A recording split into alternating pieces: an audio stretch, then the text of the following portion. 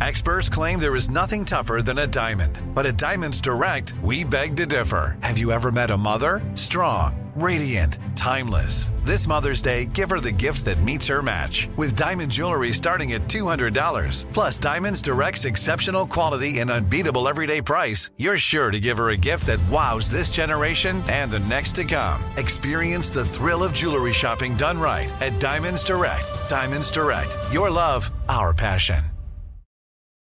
Welcome to Unobscured, a production of iHeartRadio and Aaron Menke. Our guest today is Dr. Heather Coleman. Dr. Coleman is a historian of Russian religion whose research guides us back into Russia's past to see the importance of religion as a force for social change. And she comes at the topic from some surprising directions.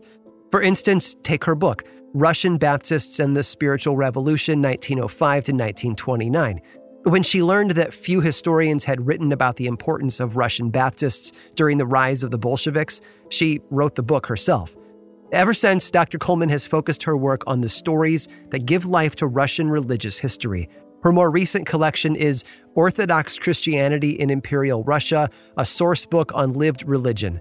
It takes the perspective of people on the ground, helping us to understand how everyday Russians connected to their church, their faith, and the powers at the heart of the empire. We love nothing better than the stories that give meaning to our lives. So Dr. Coleman's focus on the ways that Christianity was experienced beyond the courts and palaces of the Romanov Empire made her a perfect guide to the ins and outs of the church during the life of Grigory Rasputin. This is the Unobscured interview series for Season 4. I'm Aaron Menke. For Unobscured Podcast, I'm Carl Nellis, and today I'm talking with Dr. Heather Coleman, professor of history at the University of Alberta.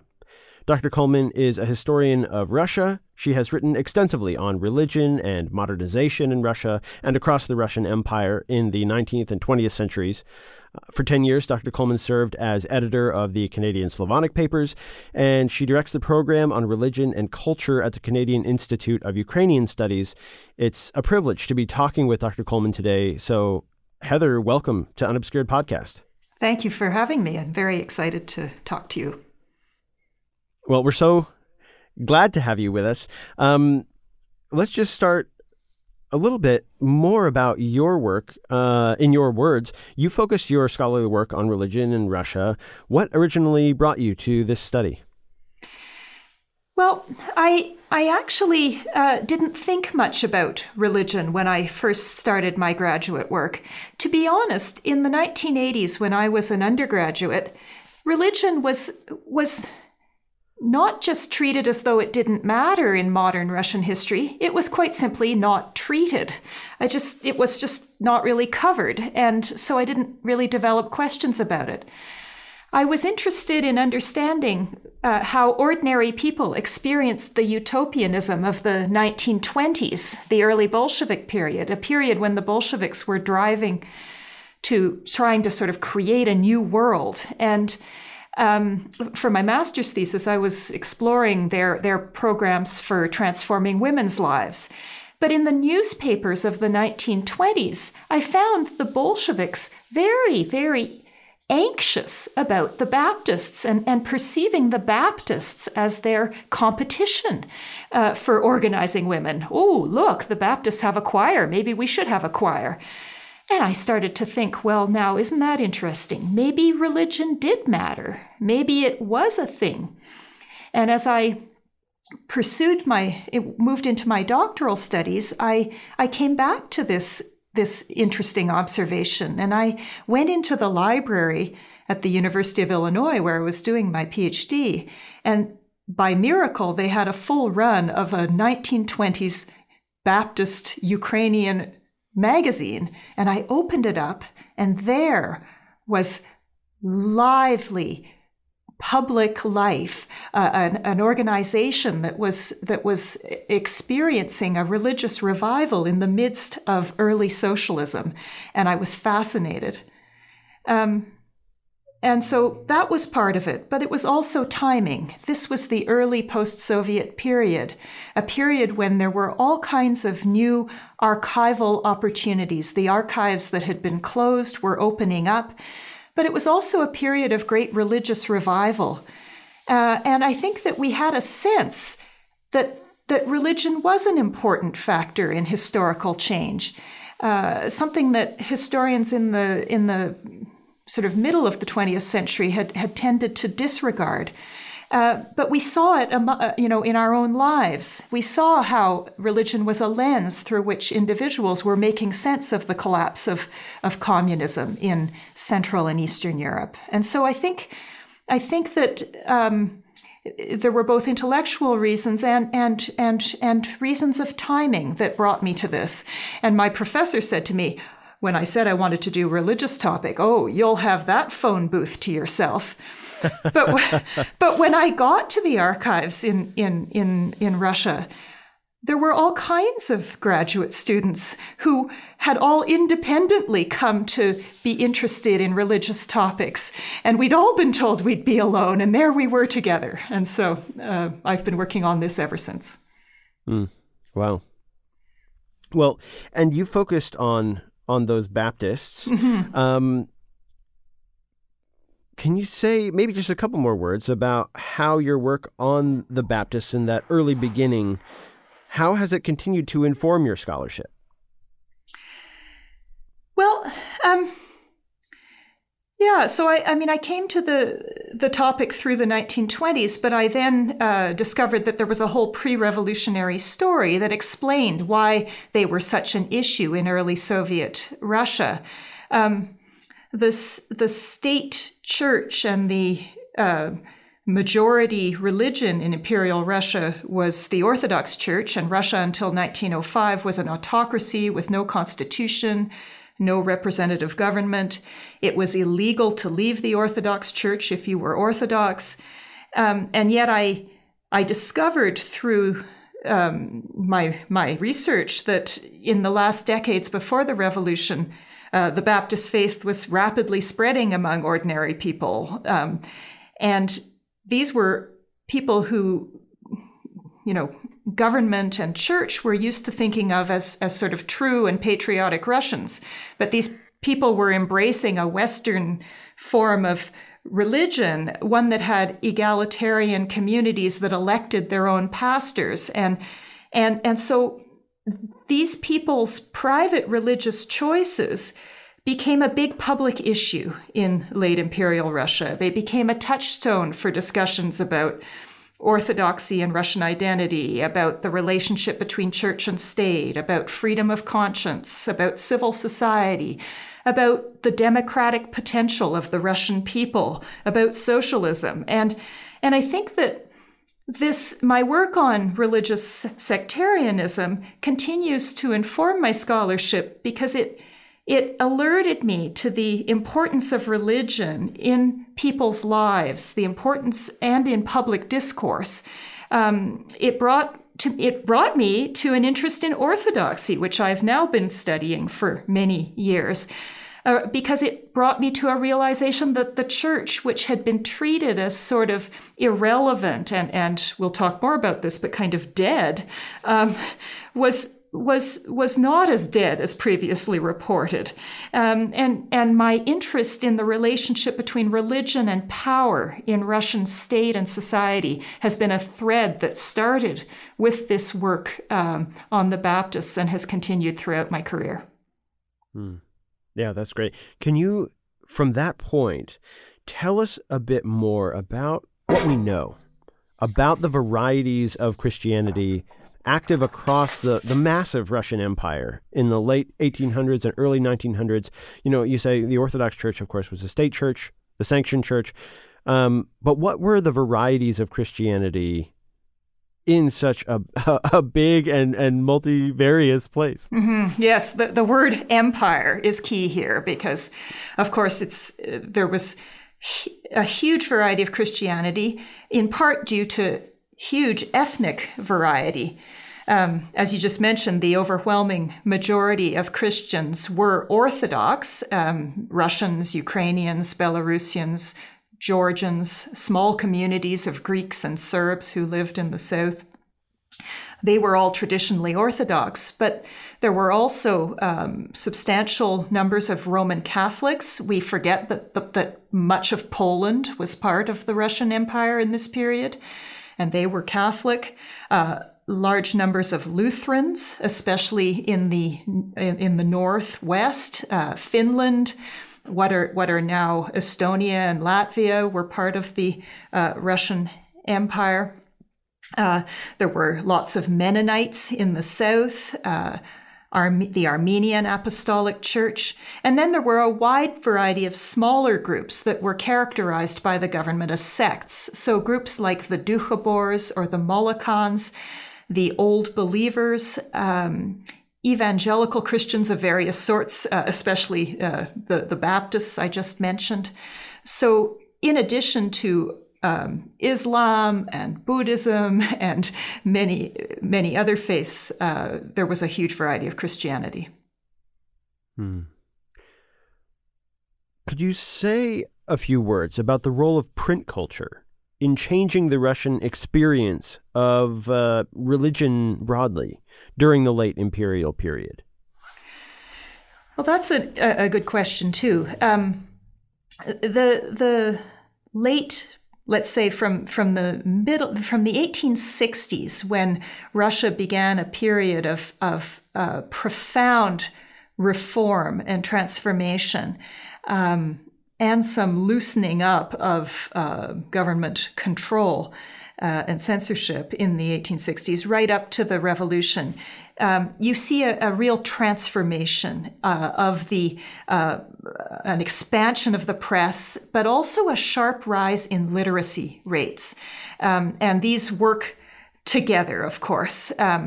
This is a period of the great rise of the popular press more generally in the world due to technological change, but also to changing literacy rates. And certainly, for example, with the great reforms, you have the great expansion in public education. And so at the beginning of the Great Reforms, at the beginning of the 1860s, perhaps 6% of the population in rural areas was literate. But by 1917, over 22% of rural women and 61% of urban women were literate, and those rates were quite a bit higher for men, especially for young men. So we have a great expansion of literacy, but we also have the development of a mass circulation press. This includes both sort of popular newspapers and magazines, but also just a lot of short pamphlets and other very inexpensive print products that are circulating. This is also a period of a great rise in the religious press. And this has a role, very, very important role in religious life in two ways. First, there's a rise in press that is published by the church for the church. And so there's a great flowering of local diocesan newspapers and magazines aimed at parish priests, helping them to preach better, to try new techniques, to organize their religious lives of their communities better. But there's also a great rise of magazines that are aimed at ordinary believers, with stories of religious people's religious experiences, with explanation, stories of people's pilgrimages, of people's miracles that people have experienced, with explanations of Bible stories and so on. Lives of the saints in cheap editions. Also, in 1862, the first Russian translations of the gospel into ordinary spoken Russian in cheap editions became available. And these were widely distributed through the church networks beginning in the 60s and right through until the Revolution. And the Orthodox Church emphasized putting the Bible in people's hands. And so there's a great distribution of the Bible.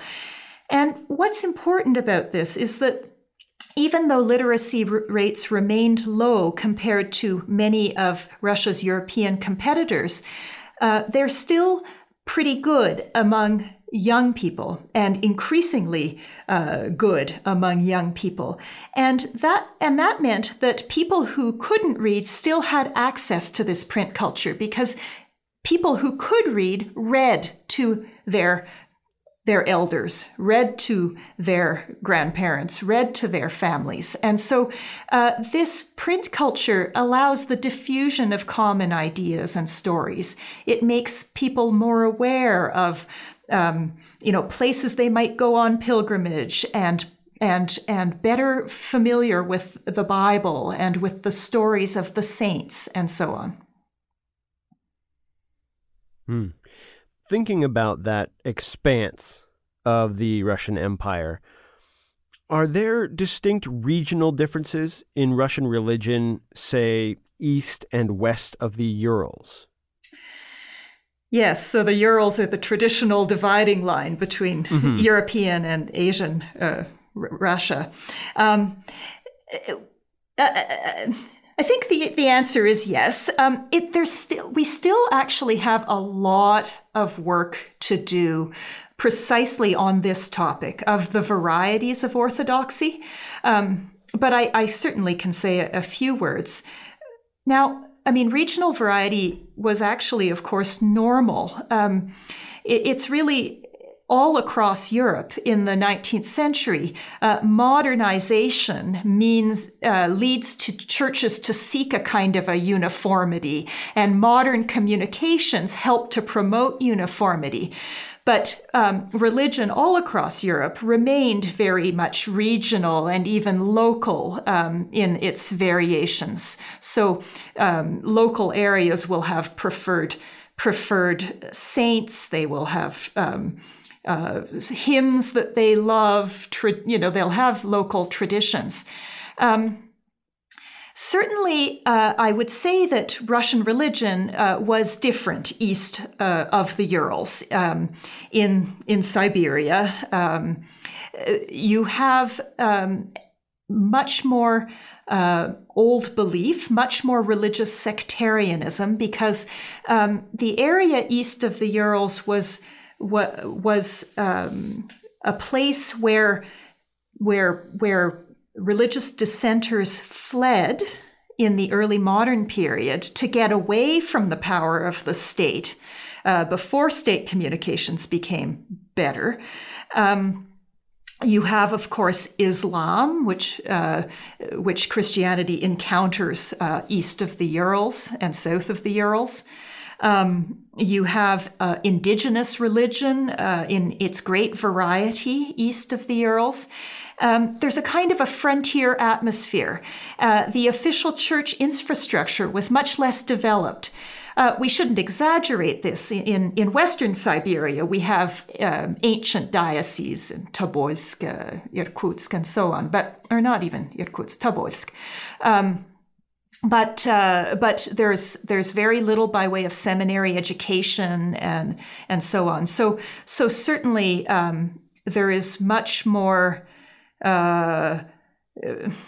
The church has much more trouble regulating religious practice just because of distances and variety east of the Urals.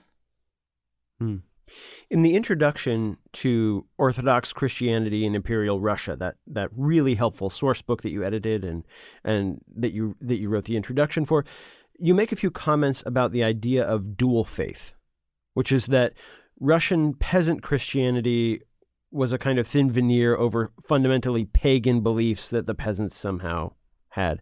And while you note that this was a convenient simplification for Soviet writers. Could you say a few words on the distinctions between the religion practiced by church authorities and popular religion as it was practiced by people? Maybe it's not a thin veneer over fundamentally pagan beliefs. Maybe that's the wrong way to simplify it.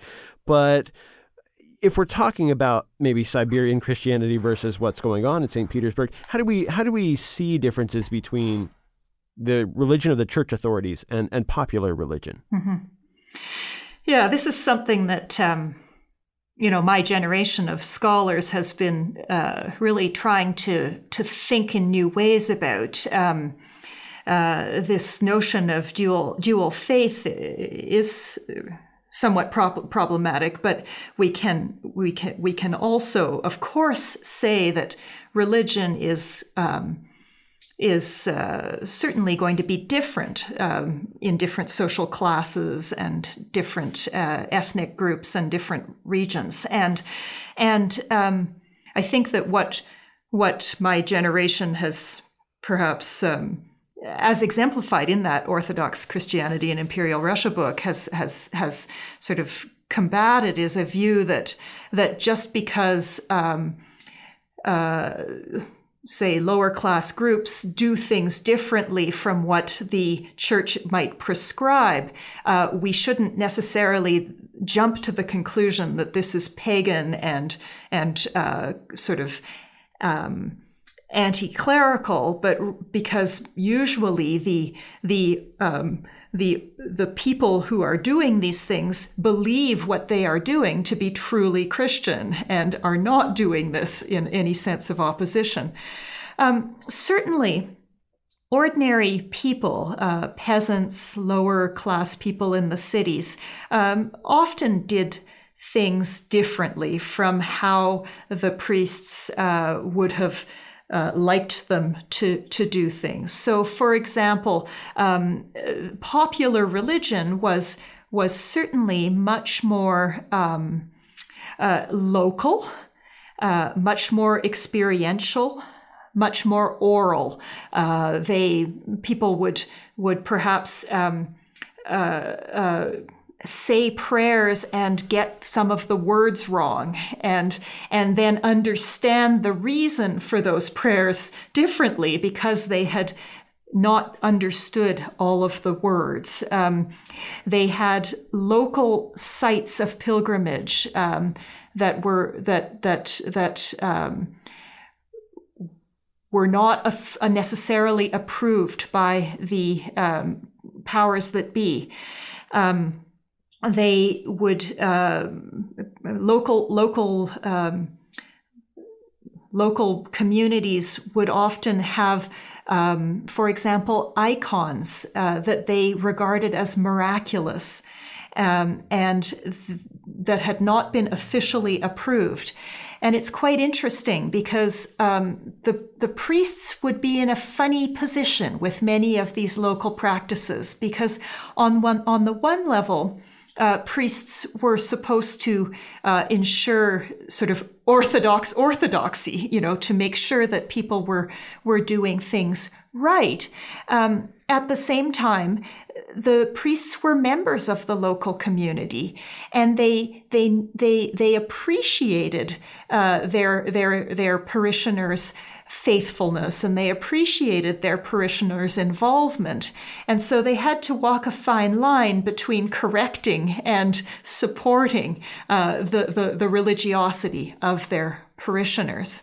Would you describe the place of relics in Russian Orthodoxy? And if we want to get a little kind of theological, what that says about Orthodox theology, maybe of the body, or of whether the material world is somehow redeemable. What's going on with relics in the Russian Church? Well, thanks for that's a good question. This gets to the heart, actually, of Orthodox theology. The doctrine of the incarnation, the notion that God became fully human in the form of Jesus Christ, and yet remained fully God at the same time, is at the heart of Christianity, and it's particularly at the center of Orthodox spiritual practice. So the aim of a Christian life is to preserve and intensify the union between God and humans that God exemplified by becoming a man in Jesus Christ, and the what's the word? Sorry,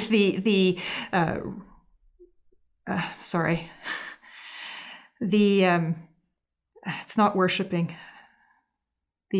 Sorry, I'm having a blank here. I'll try this again. The relics of the saints play an important role in this sort of incarnational theology and this incarnational spirituality.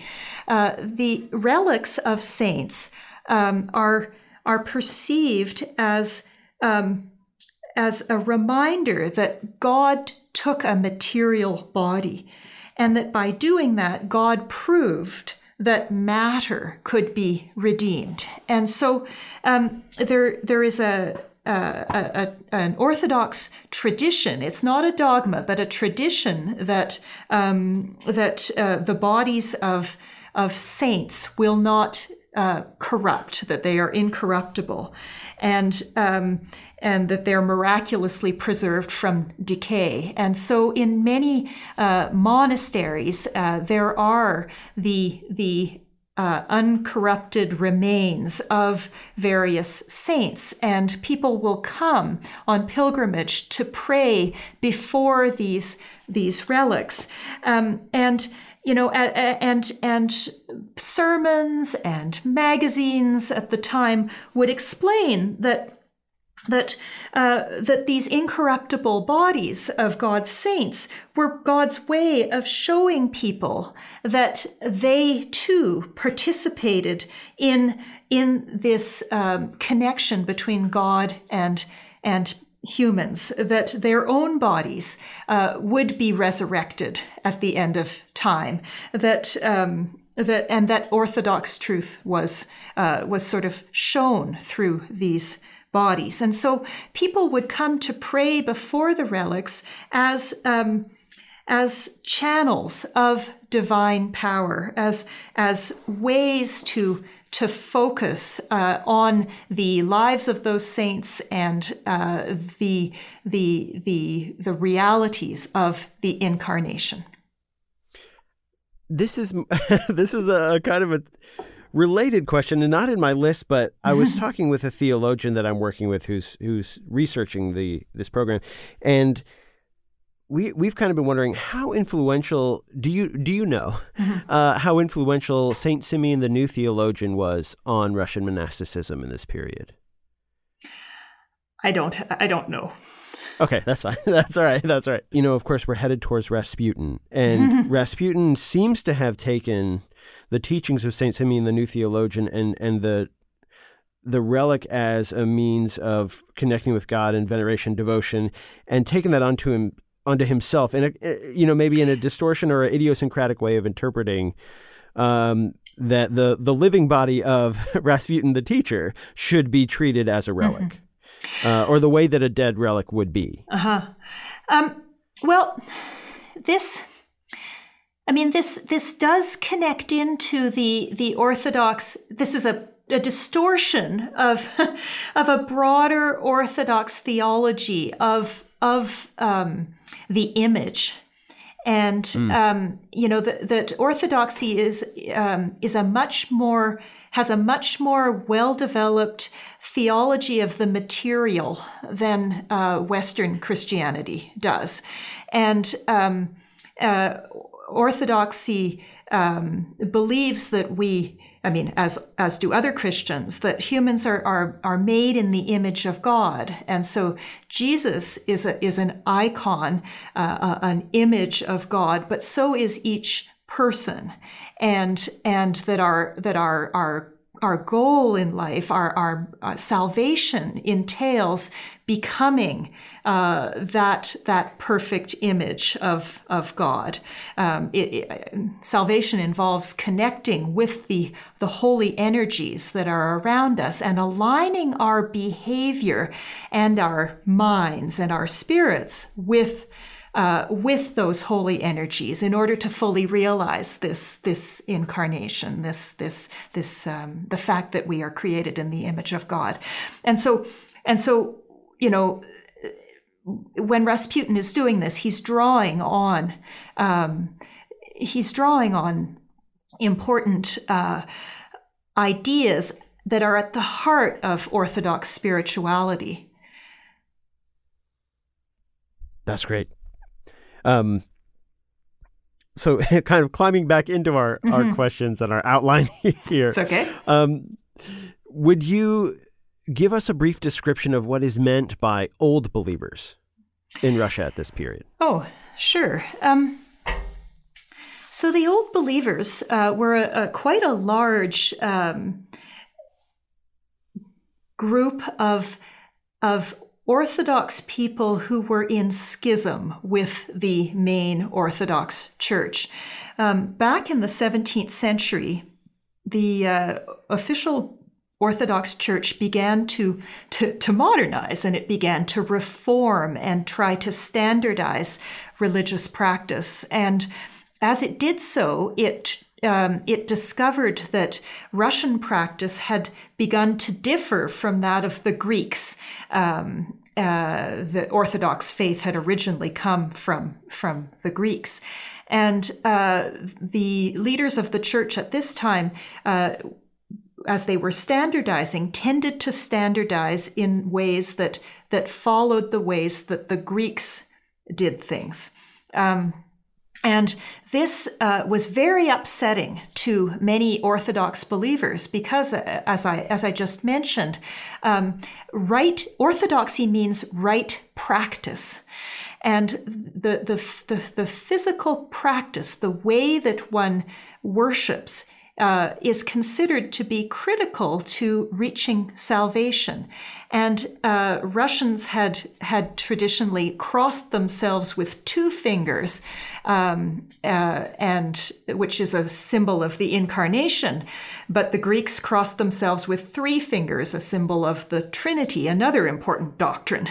And when the church began to correct the ways in which believers worshipped, there was a whole element who, for example, resisted crossing themselves with 3 fingers because they really believed that if they practiced wrong, that their salvation was in jeopardy.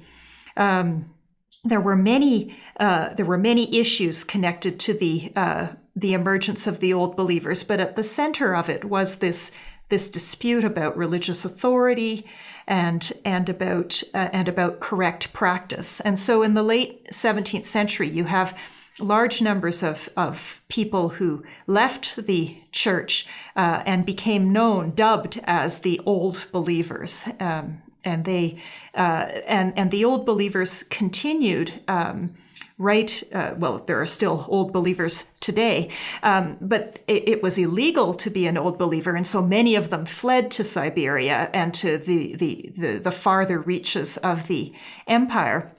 And they became gradually more and more tolerated in the 19th and early 20th century, but the Orthodox Church consistently wanted to bring them back into the fold, and so they were considered a problem from the perspective of the official Orthodox Church.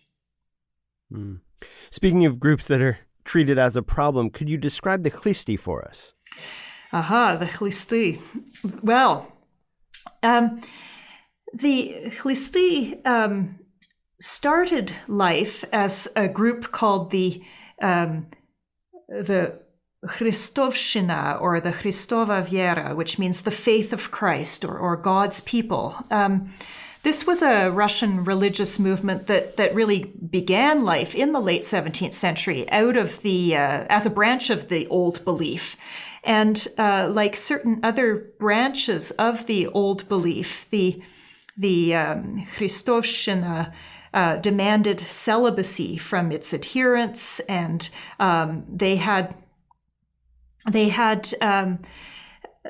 they didn't have different doctrines or any sort of systematic doctrine. These were groups of believers who met together regularly at night for long prayer meetings, where they would sing spiritual verses and church hymns and recite the Jesus prayer, a central Orthodox prayer that is recited in a meditative format. Lord Jesus Christ, Son of God, have mercy on me, a sinner. And you recite it over and over. And these meetings, the goal was to have the Holy Spirit descend on certain of the members, these leaders who were known as Christs or as mothers of God, and then they would dance and they would prophesy. At the same time, these people would faithfully attend the official Orthodox Church and fulfill their obligations in the official Orthodox Church. Some of them even entered convents and monasteries. But very early, their enemies started calling them not Christi or Christs, but Chlisti, which means a whip or flagellants. They were accused of sexual immorality, of having orgies. The American historian Eugene Clay has shown that there is in fact no evidence of this, and that already in the early 18th century, the term Chlisti really doesn't have any meaning. It's applied to a whole range of unrelated, sort of charismatic religious movements. There's no religious group that claims to be Chlisti. There is certainly some evidence of networks of these charismatic groups, but they saw themselves as being within Orthodoxy. Would you say a bit about why Baptist faith in Russia was considered German or foreign? Yeah, well, that's a good question. Not so surprising about the foreign bit, but certainly about the German bit, because those who know the history of the Baptist faith know that it's an English phenomenon originally, but the Baptist faith spread into the German lands in the early 19th century, and through sort of pietist networks and so on, and then by the 1840s and 50s, it spread into the Russian Empire through the many German colonies of people living within the Russian Empire. So there were German communities spread throughout Poland, which was adjacent to the German lands. There were German-speaking communities all across the south of the empire, what is now Ukraine, who had been invited to come and develop agricultural communities and so on in the empire. And there's, of course, German speakers in the Baltic provinces. And so the Baptist faith came through those German networks into the Russian Empire and developed first among ethnic Germans in the cities and in the countryside. And then local Russians and Ukrainians who were in contact with these Germans sometimes became attracted to the sort of revivalist hymn singing meetings and started joining them, and the Baptist faith began to spread among Russians and Ukrainians in the empire. But it was considered to be sort of a foreign thing because to be Russian was to be Orthodox. Mm. Could you say a little bit more about that? How did the Orthodox Church relate not just to the Baptists, but also to the Old Believers and these other devotional movements, charismatic movements? Mm-hmm. Is there a way to kind of crystallize and articulate how the church authorities related to sects and sectarianism in the 1890s and the early 1900s? Mm-hmm. Well, so in the 1890s, in large part through pressure from the Orthodox Church, the state had a system of classifying the danger of various what it called religious sects, and they were classified as more or less dangerous based on their on a couple of on their distance from orthodoxy, on their evangelicalism with a small e, in other words, whether they were sort of proselytizing or not, and then on their sort of moral stance. And so the chlisti are classified as most dangerous because they are also allegedly, self-flagellating and sexually dangerous and so on, even if they were in fact also somewhat imaginary. And the Baptists are classified as in the most dangerous category because they were very big on proselytization. So there's a state and church structure that are related. But in the 1890s and early 1900s, the Orthodox Church also had very active missions to bring all of these groups, what they called internal missions, that were aimed at bringing all of these groups that had ethnic Russian believers back to the church. And so there were separate, the old believers were perceived as their own sort of category, and there were separate missions to the old believers and then to the various religious quote unquote sects. So there was, and the church was very worried.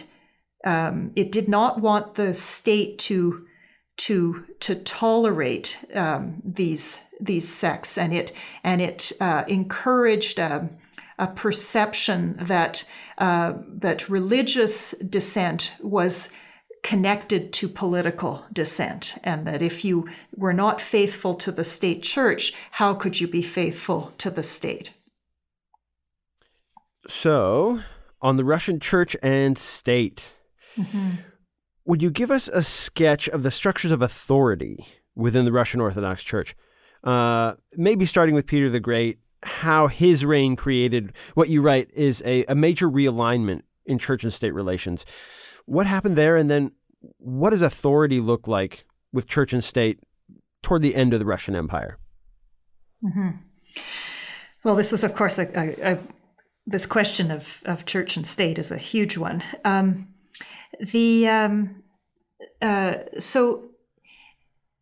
Sorry. I don't even know where to start. Sorry, I'll just get myself together here. The relationship between church and state is usually seen as having been fundamentally reordered under Peter the Great in the early 18th century. In the 17th century, the Russian Orthodox Church was what is known as an autocephalous or self-governing independent Orthodox Church, and it had, as autocephalous churches do, a patriarch, the top person in the church was called the patriarch, and there was already a lot of tension between church and state in the 17th century, precisely over the Old Believer reforms, the reforms that led to the development of the Old Believer schism, when the church, the state stepped in and sort of legislated on the schism and said that the church was right, but that the patriarch who had instituted them needed to go. So the church was already weakened by the late 17th century vis-a-vis the state.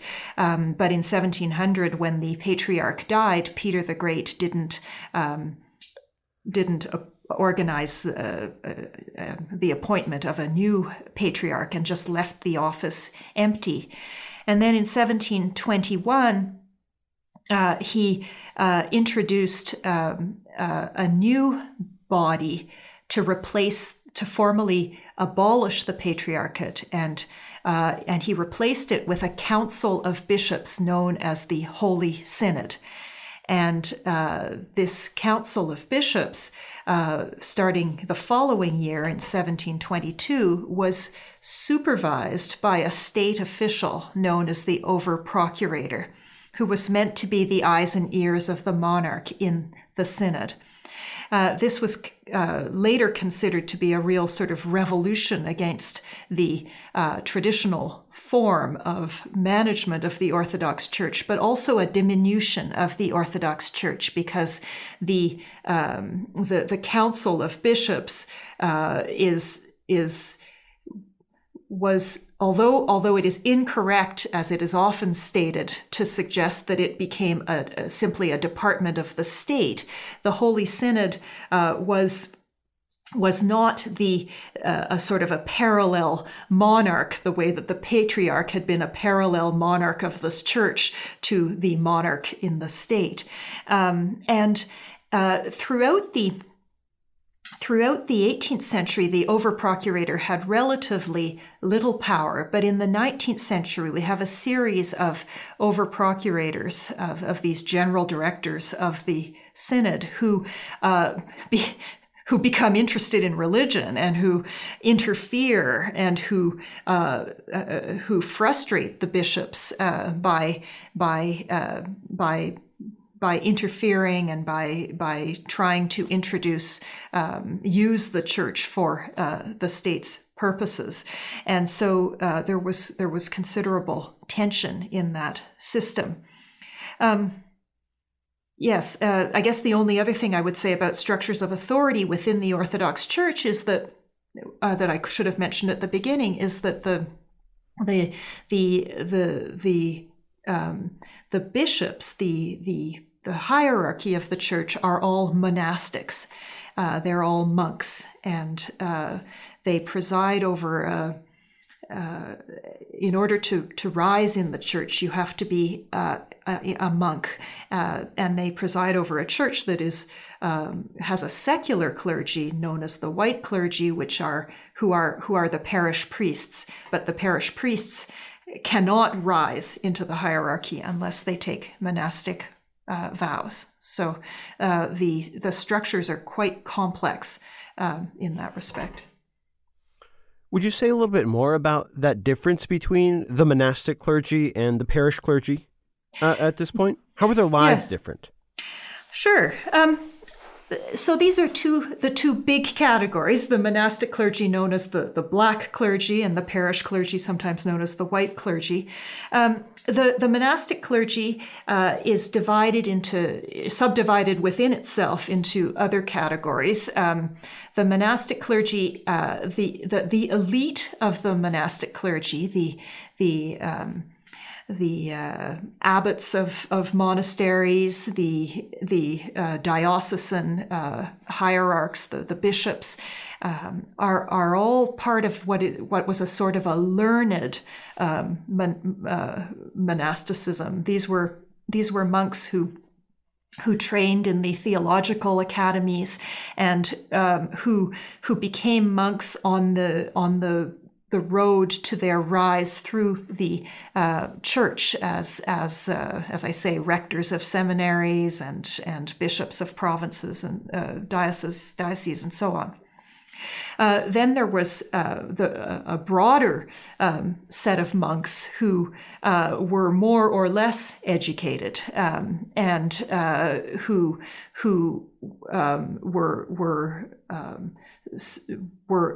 lived a much more reclusive monastic life. And then there were also female monastics as well, nuns. On the white clergy or parish clergy side, we have a very different story, a very interesting situation. The parish clergy were a largely almost a caste. They were a married clergy, so they like Anglican or Lutheran pastors. They had families. But the children of parish priests became themselves parish priests. They were educated within the church had a separate system of education for clergy children, and clergy daughters tended to marry clergymen's sons, and they would become priests and priests' wives, just like their parents had been before them. The parish clergy were increasingly well educated. In the 18th century, you have a bunch of reforming bishops who are instituting seminary education throughout the empire, and by the 1830s or 40s, that's become pretty much a universal seminary education. So the parish clergy were quite well educated, and they live very isolated lives in the village, where they are often the only educated people, and so their families were very they were at once connected to the village. They're part of village life, and they're separate because the children go off to these boarding schools in the provincial capitals to be educated, and they come back to the village with an urban culture that is not shared with the villagers. So they're kind of monkeys in the middle. The bishops usually had come from clerical families, so they know that culture, but they lived very different lives from the parish priests who had to be supported by their local communities, and thus had a sometimes tricky relationship with their local communities. How did the great reforms of the 1860s change Russian religious life? How was the church affected by that period of change, the great reforms? Mm-hmm. Yeah, so the great reforms of the 1860s, the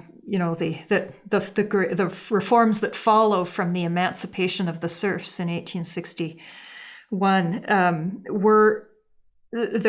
Part of this, there was a profound reform of the church that accompanied this, efforts to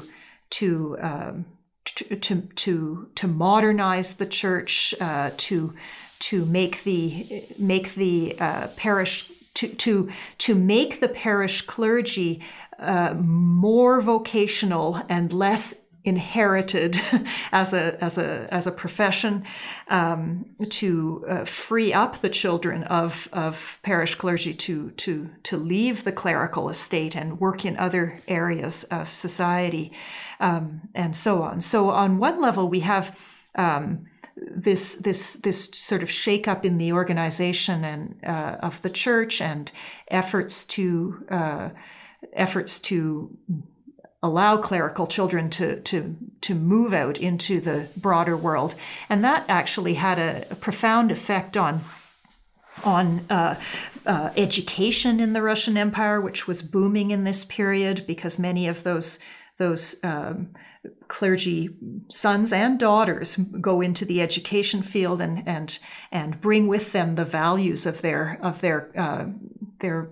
priest kids. They bring those values of their families into the Russian broader Russian society. It's also a period when the church, like all other organizations, is participating in education, in the expanded communications world, and is trying to popularize and standardize religion, to organize brotherhoods and other ways of enlivening the life of the laity in the church and making lay practice more knowledgeable and more active. And so the 1860s, that spirit, that sort of populism with a small p of the 1860s, that desire to reach out to the people and to lift up the people, really animates many priests' vision of their ministry, and priests who had previously put great emphasis on their liturgical function, their role as ritual specialists. Although ritual remains profoundly important to Orthodox spirituality, priests really adopt a very pastoral, educational kind of self-image from the 1860s onward, and so we see the rise of regular sermon giving and all kinds of interest in organizing, anti-drinking circles in the parishes and Bible study groups and these sorts of things. So I think that the Great Reforms did have a real impact on Russian religious life.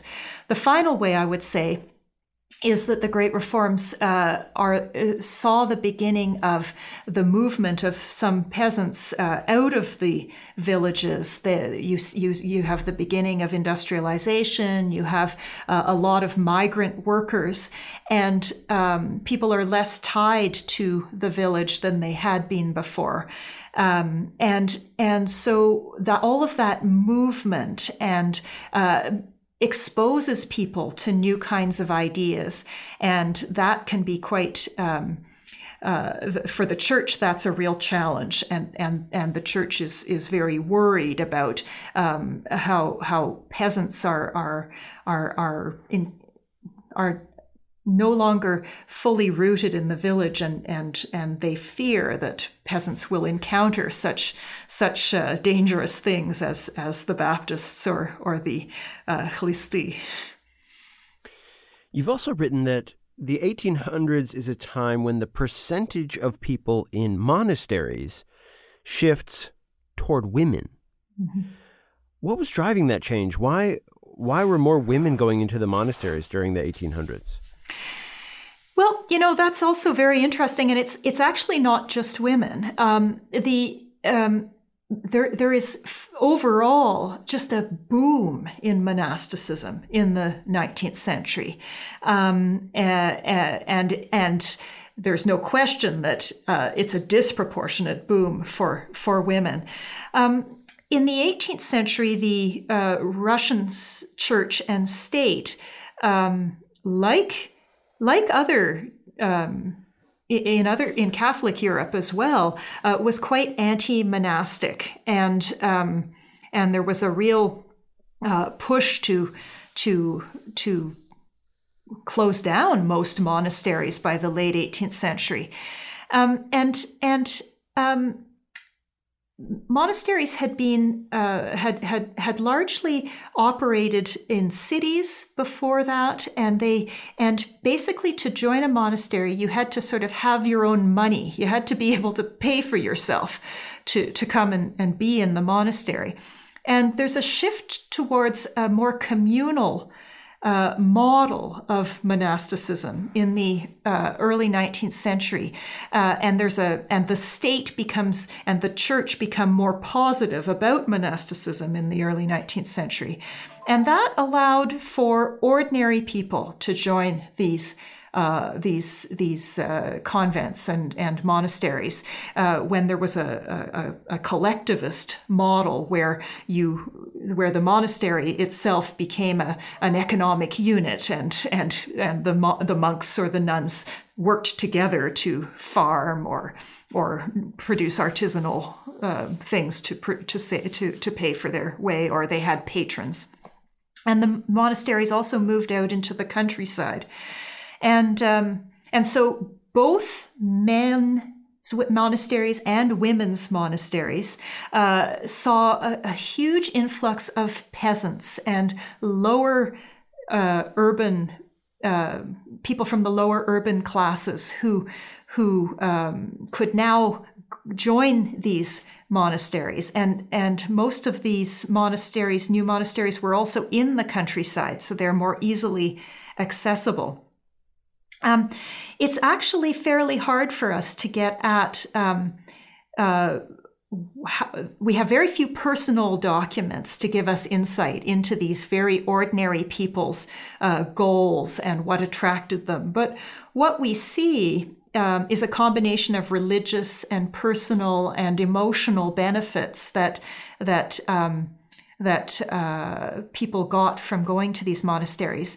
And we know that these women's monasteries in particular tended to start as informal lay communities that could exist for years and years. And this seems to have been a socially acceptable way for peasant women who wanted to serve God, who didn't want to participate in the sort of obligatory marriage and family and agricultural life that most peasant women participated in. And these communities often were supported by local communities and perceived as acceptable and places that women who had a different sort of spiritual calling could go. And then gradually these informal communities would become formalized and become part of the monastic system of the church. So it's hard for us to say, but we can certainly say for sure that by the time of the Revolution, there were far more women monastics than men. You write that in popular moods, there were both affection and contempt for Russian Orthodox ministers. Would you just say a little bit more about that? Sure. There were certainly lots of folklore that made fun of priests and funny little phrases about priests. The priest was, of course, a central figure in every village life, in the community, in the cities as well. Priests were on one level highly respected. They performed the sacraments. They were village leaders. They were educated people in the community, both in the cities and in the countryside. Priests' wives were leaders in the community as well. Their families were ideally seen as models. But there was also contempt, and the contempt came from two sources. The contempt on one level came from the social, from the rest of educated society, from noble and professional classes of educated society. And this came from the fact that the clergy was such a sort of self-contained, almost caste-like social group, who were educated in the seminaries, who married one another's children. They were perceived by the sort of secular educated society as being sort of inward-looking, nativist. They're perceived as being country bumpkins who live in the countryside, and their education was different. Their education, the education in the state gymnasia, the state secondary schools, was on a Western European classical sort of model, and it emphasized Western European history, Western European literature, and so on. The seminary education emphasized religion, not surprisingly, and it also emphasized Russian literature and Russian culture, and that was so they had different cultural worlds that they came from, and so they were looked down on in that way. Now, meanwhile, with their communities, they were certainly, as I say, central figures of the parish community and looked up to most of the time. But they were also they were also resented, and they were resented because the community had to support them financially, and they had large families, so they were expensive. And they were very expensive. Moreover, because the church required that they educate their sons at these church-run institutions, there were prep schools from about the age of about 9 or so until about 15, and then you went to the seminary, and the seminary was from about age 15 to 22.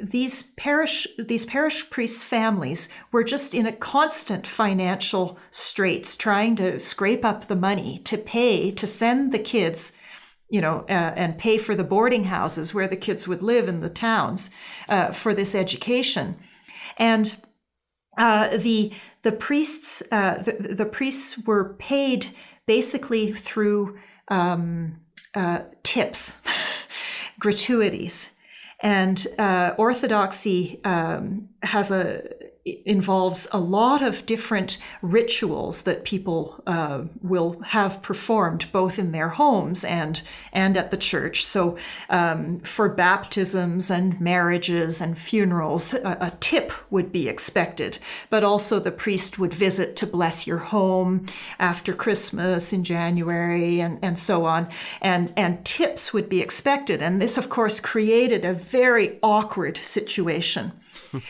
and then the parishes also needed to supply homes for their priests and land that the priest could work, but then the parishioners would also be expected to help farm that land, and of course that took time from the parishioners' own farming, and so there was a lot of tension about frankly, paying the clergy.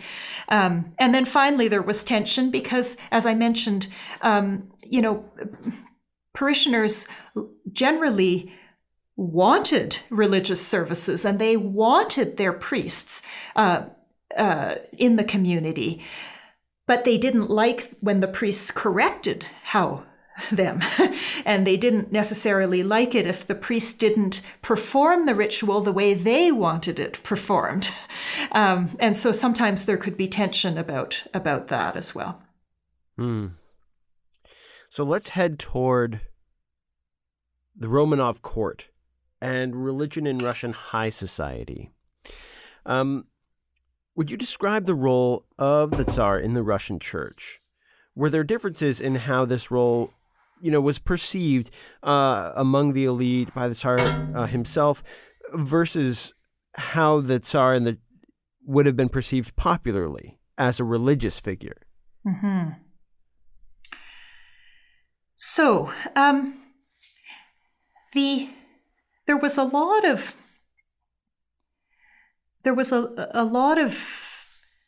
brouhaha in the West, which has made its way into a lot of writing about the Russian Church, which argued that the Russian Church was Caesaropapist, that just like the Byzantine Church, that the Tsar was, the Tsar was the head of the Church and ran the Church, and that was made particularly clear, with Peter the Great's reforms, and that the Tsar had a heavy-handed role in the Church.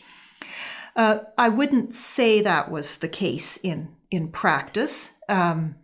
Certainly, the Tsar has a very, very important role. Russia was an autocracy until 1905, and the Church.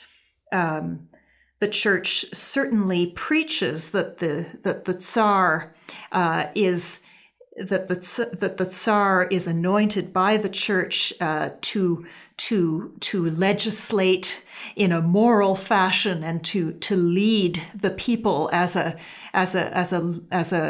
Orthodox leader who is advised and by the Church, and they also, the Church also tries to assert its authority in society by reminding the Tsar of his responsibility to the Church that anoints him, to his responsibility to God and to God's Church. The Tsar, in my own research, I can see, certainly the Tsar, read over annual reports from the diocese and would put comments in the margin, and those comments would be followed up on, the Tsar was certainly involved, but I wouldn't describe the Tsar as more than a symbolic kind of role in the Church. Now, different Tsars had different views of their role in the Church, and Nicholas II, the last Tsar of the empire, was a very, very devout person, and he took very seriously this sense that he was anointed by God and that he had a divine responsibility. And he also had a very, he idealized the Russian people, and he believed that the people believed that about him, and that he had a responsibility, a religious responsibility to the people.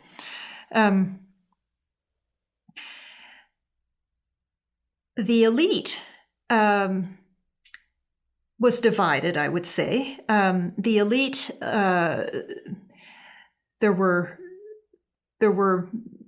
many members of I would say that overall the Russian nobility were faithful Orthodox people. That Orthodoxy was an important part of Russian elite life. Now there were certainly elements that were less enthusiastic about the Church. The Church was not integrated into elite life the way, for example, the Anglican Church was in Britain, because at the Anglican Church, or even before the Revolution, the French Church, elite families' younger sons might go into the Church, whereas in Russia, the elite's younger sons did not go into the Church. The Church hierarchy came out of were sons of parish priests, basically. And so we don't have that same kind of affinity or connection to the Church, and I've already mentioned this sort of disdain for the Church culturally, and the snobbishness educationally, and so on. In terms of the populace, that's another very complex question.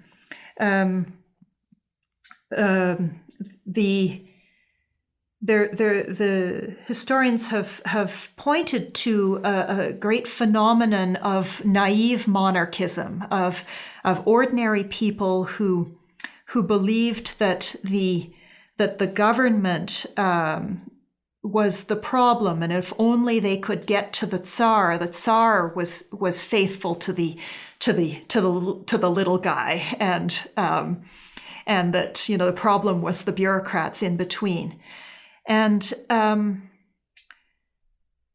it's possible that there was some of that on a religious level from the population, sort of thinking that there were problems with the church, but that perhaps the Tsar was better than that. But I don't think we see a lot of that.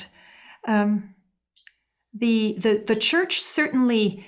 So the church certainly preached, devotion to the Tsar, and preached a vision of the Tsar as a quasi-religious figure. But I have to say, I'm not sure what we can concretely say about popular perceptions of the Tsar's role in the church. So how important was the decree of religious tolerance that went out in 1905? Well, I think it was a very important moment. So in April of 1905, in the midst of the growing revolution of 1905, the Tsar signed a decree on Easter Day, declaring that previously that people who had left Orthodoxy would or that it would now be possible to leave Orthodoxy and join another faith, and allowed for a legal existence for the old believers, for the Baptists, for the Mullahkhans and Doukhobors, and the various religious groups, nonconformist religious groups. This was a terrible shock to the church. The church felt betrayed by this. The church felt that they had that this was an example of the state overstepping its bounds, that religion was the bailiwick of the church, and that the government had interfered, but it also spurred the church to a discussion about mission, about religious tolerance, about its position within the state. There's for the various non-Orthodox religious Christian denominations, this was a period of great flowering. They all started magazines and started holding congresses, and although they were technically not allowed to proselytize, they were only allowed to publish for their own people and so on. This really was the beginning of a different relationship with the state, and a different level of legitimacy for religious difference in Russia. The government tries to kind of claw this back, but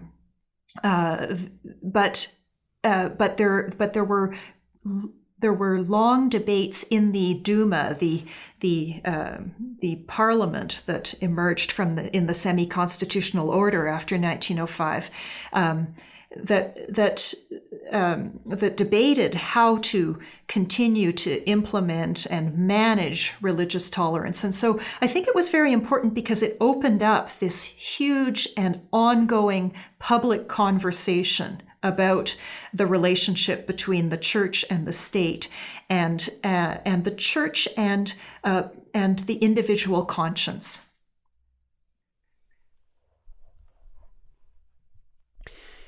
In the introduction to the book Sacred Stories, you write with Mark Steinberg that writers, artists, and intellectuals at this point pursued a nonconformist kind of God-seeking often. And this isn't every person, but that there was a culture of private prayer, of mysticism, interest in spiritualism, theosophy, Nietzschean philosophy, and more Eastern religions, other idealizations of imagination, feeling, mystical connections, that there was a home for all of this in Russian high society and in Russian intellectual society at the time. Would you say a little bit about what created this space for that kind of religiosity, that kind of mode of religious seeking to flourish? Yes, absolutely. This is a period of great spiritual ferment and of seeking of new paths. I think that there were a number of things going on in Russian intellectual life by the early 20th century that encouraged this. The first is in a sense the Revolution of 1905. It was the culmination of a sort of a movement, a kind of a liberal movement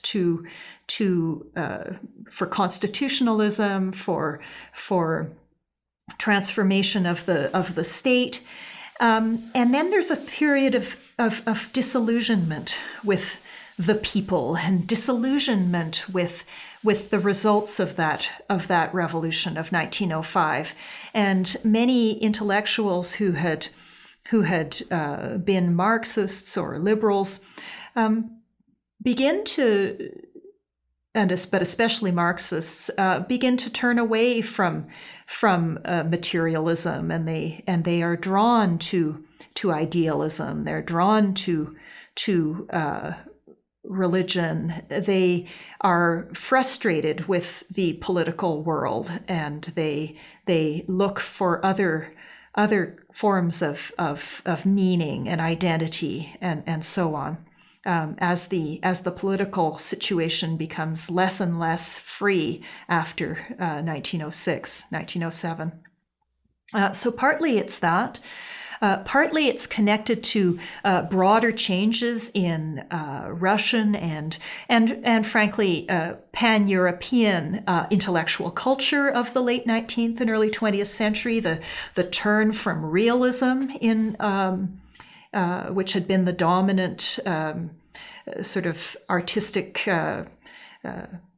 philosophy in literature and in art in the second half of the 19th century, and a turn towards symbolism, this sort of modernist rejection of realism, and so that also encouraged this interest in mysticism, spiritualism, and so on.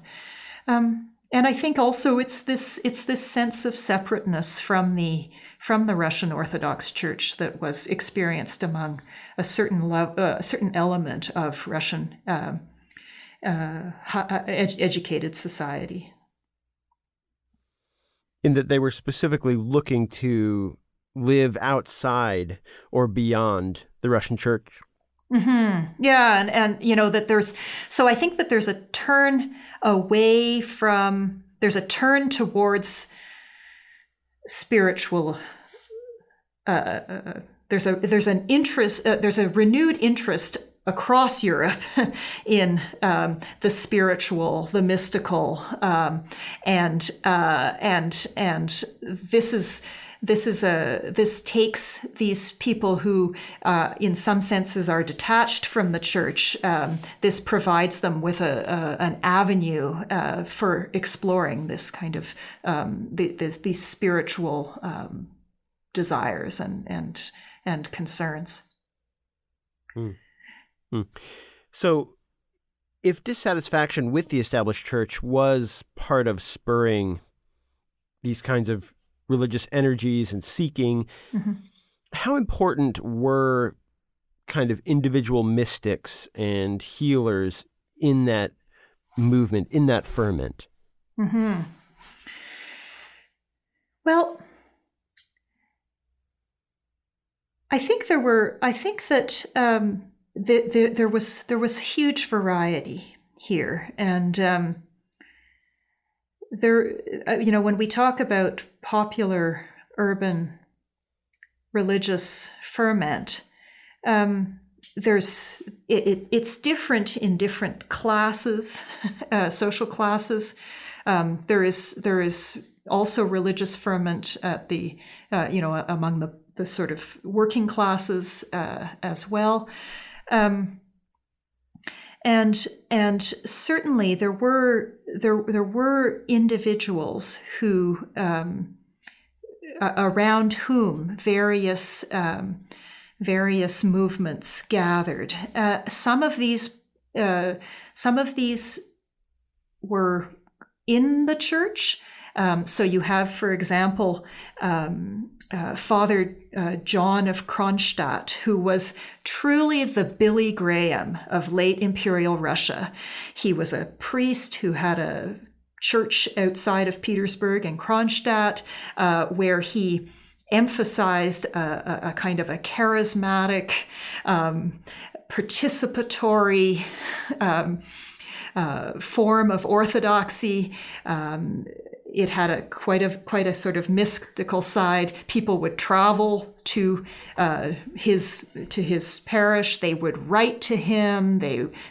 People would carry posters and cards about him. He was a huge religious figure, and he was within the church. But then he had groups of followers who sort of went beyond and sort of idealized him and turned him into a sort of a mystical figure that they admire in and of himself.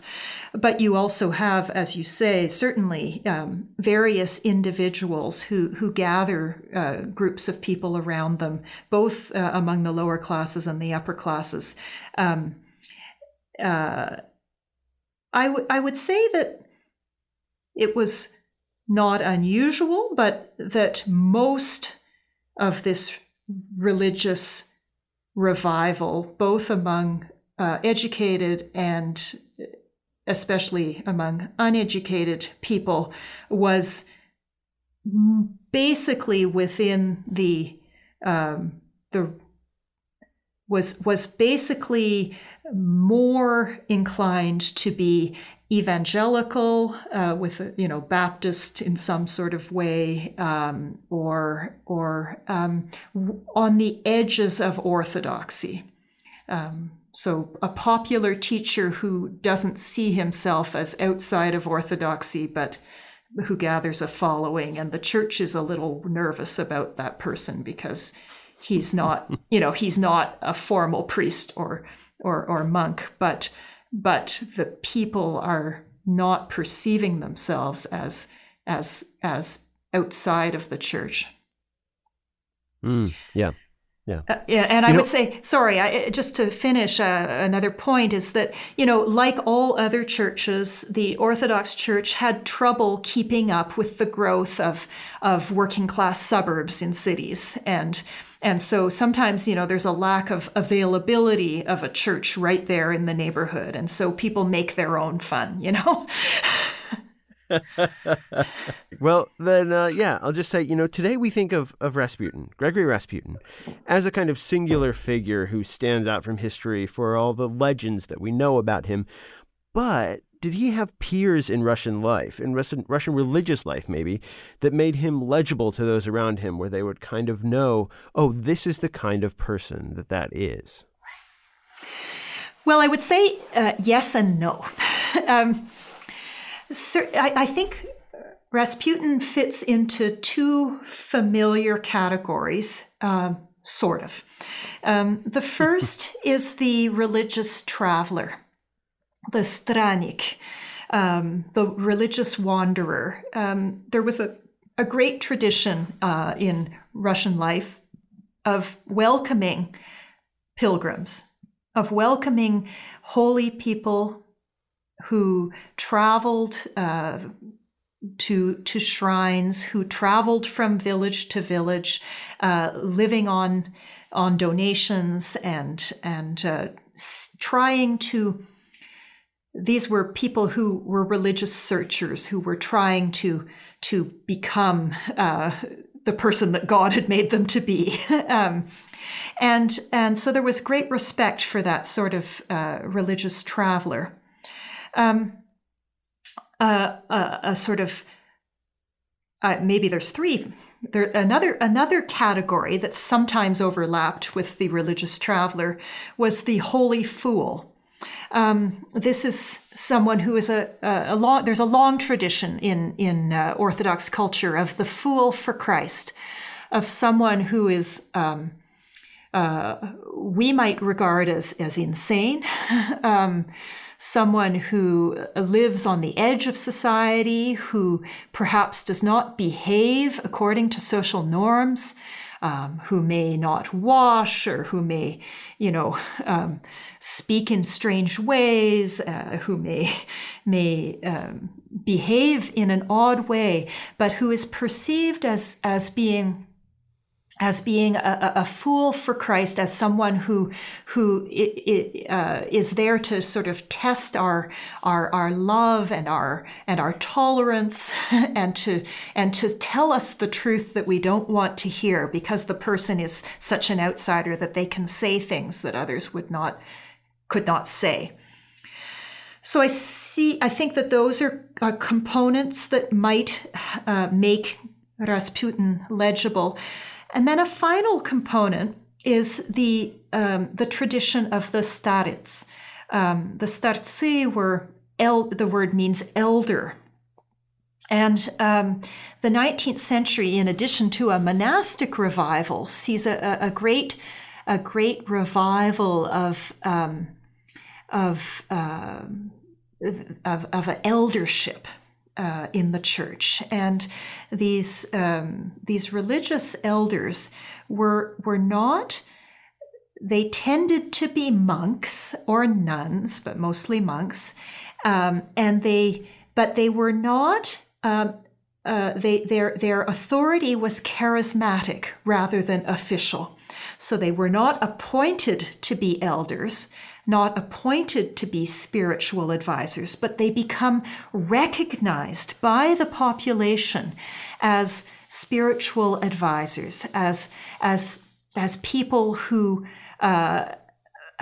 could guide people in their individual spiritual searching.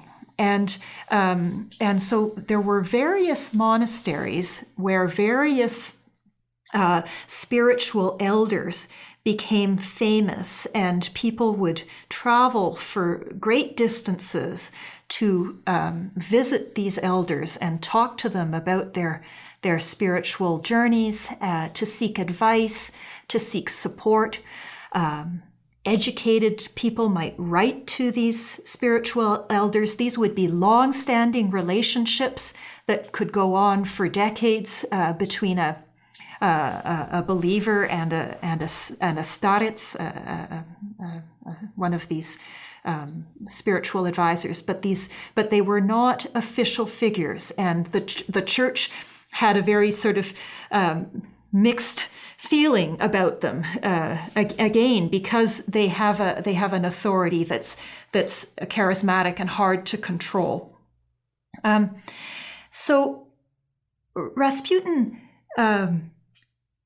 fit into some of these modes, and this is where I think the Tsar and his spirituality, Nicholas II's spirituality, his idealization of the common people, and his fundamental disconnection with actual, real, ordinary people comes into play, because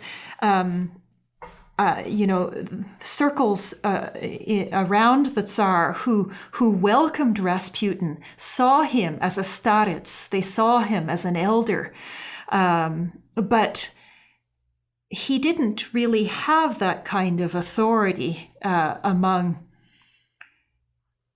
he within the church. He did have the charismatic authority in the sense that he was recognized by the Tsar and by or by the Tsarina and members of their circles and of high society as having a religious sort of eldership. But I think that he's certainly not typical of these elders in reality. How did the church handle reports of miraculous healing in the 1900s? Maybe this early period, the end of the Russian Empire. Were the reports welcomed? Were they celebrated? Were they investigated? Were they treated with skepticism? How did the church handle reports like this? So the church, by the early 20th century, the church, like the Roman Catholic Church to the west, had a very mixed relationship with miraculous healing. On one level, the church preached that miraculous healing was possible and happened. And the church supported people's desire for religious healing. At the same time, the church was very careful about recognizing a miraculous healing and had a bureaucratic process for investigating reports of miraculous healing, investigating, going to somebody's home community and finding out about their previous illness, and interviewing the person who claimed a miraculous healing, interviewing witnesses. So there was, in fact, a very complex relationship. Now, the church had a number of popular magazines that were aimed at ordinary people, and there would be fairly extensive reports about these approved miraculous healings in these magazines. So the church, as I say, was not against them, but the church was very careful about them and had a complex bureaucratic process. And this meant that this could be quite frustrating for an individual who felt that she or he had a miraculous healing, and then found that the church authorities were skeptical about it. So it's an area of tension, I would say, between religious communities and the official church. But it's an area of tension where the church and the communities are fundamentally on the same side in believing in miraculous healing. But the church needs to be very careful about its authority in terms of sort of what miraculous healings it recognizes. That's great. By way of coming to a close, we've talked about the idea that the church was, I love the way you put it in some of your writing, that it was a moribund branch of the state bureaucracy, and you've kind of talked about how that's actually not the case. But you do also deal in your writing with this idea that religious factors don't need to be included in general histories, specifically of war or revolution in Russia. Could you spend the last couple, maybe a minute or two or five or however long you want to take here, and reflect on how important religion was, not just in responding to historical changes, but in driving forward what we see as a period of tremendous cultural change at the end of the Russian Empire? Yeah, thank you for the question, because I think this is, a very important perspective that historians in the last generation have tried to drive home, which is that that religion is not just a reflection of other more important factors, but that it can be, as you say, a driving force, an agent of change in societies, and thus a historical factor. And I think that I think that there's a couple of ways in which I really think that religion needs to be worked into standard narratives of late imperial and revolutionary Russia. The first is precisely this whole the way in which religion was fundamentally and debates about religious difference and religious choice was fundamentally tied into the broader discussions about the individual, about civil society, about the democracy and socialism in Russian society, late imperial Russian society. That religion is a place where people are trying out some of these ideas, or where others perceive people who don't necessarily perceive themselves as doing this, as trying out questions of new kinds of social organization, about whether Western ideas are suitable for ordinary Russian people, all kinds of ideas that are being worked out through people's individual religious choices. And the debate, religion is integral to the debates about what it means to be a Russian nationality, and what it means to be a good patriotic Russian, the Russian state and its character. So I think it's fundamental, actually, to the great debates of the late imperial period. But if we need proof that religion is quite simply a constitutive factor of change in the late imperial and revolutionary period, I think we can look no further than what happened with the collapse of the monarchy in February of 1917. The first point is to say that the church did not stand up for the Tsar. The official church said goodbye when the Tsar abdicated, and the next morning got to work reforming itself, and got to work getting on with the things that it wanted to do. And the main thing that the church wanted to do was to call a great church council to rethink the relationship between the church and the state, and the relationships within the church between the bishops and the parish clergy and the laity, and to reorganize the church for the modern world. And so, almost immediately after the collapse of the empire, the church council was called, and it met in Moscow starting in August of 1917, and was going right through during the Revolution of October and into early 1918 during the revolutionary days.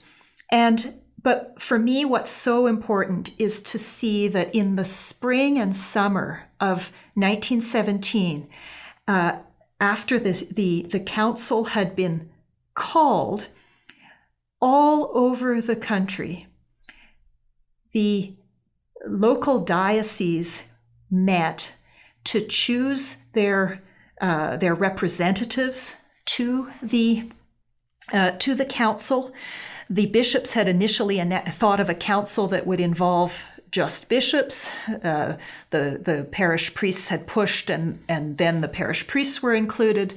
The laity had pushed, and then the laity were included. And so this had been talked about for quite a few years before. But in the spring of 1917, local dioceses are choosing their representatives, and there is a great revolution that is going on in the church. And people are transforming the church from below into a democratic organization. There are dioceses that ejected their bishops and voted for bishops, which was not canonical, unheard of.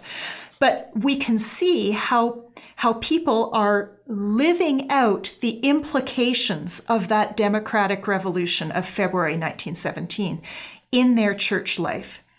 And that is, in fact, their first experience. They're not having elections yet, for the Constituent Assembly in the spring of 1917. People are living this out in their church communities first. And these are people of all social groups who are doing this, because the church incorporates all social groups.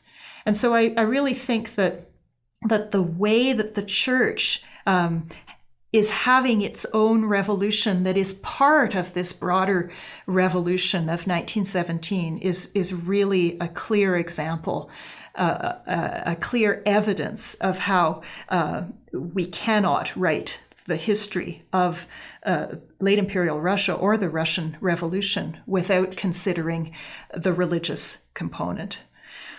And that's just the Orthodox Church.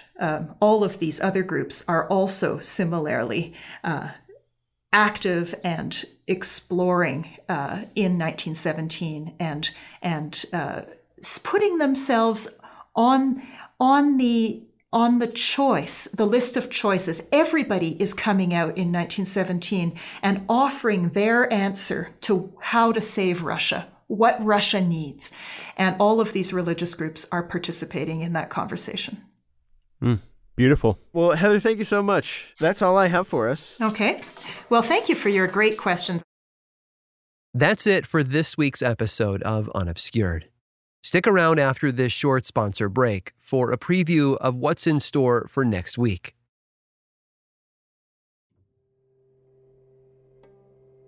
The political power of nationalism, including its ability to mobilize much stronger armed forces, was evident quite quickly to politicians. And so you have all of these pre-national multi-ethnic states, the Habsburg Empire, the Romanov dynasty, the Ottoman Empire.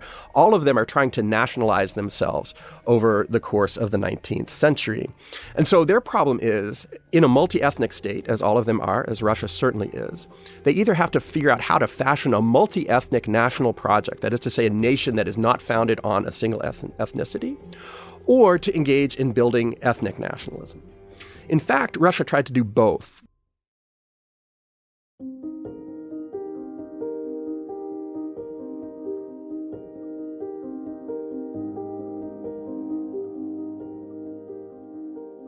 Unobscured was created by me, Aaron Mahnke, and produced by Matt Frederick, Alex Williams, and Josh Thane in partnership with iHeartRadio, with research by Sam Alberti, writing by Carl Nellis, and original music by Chad Lawson. Learn more about our contributing historians, source materials, and links to our other shows over at grimandmild.com/unobscured. And as always, thanks for listening.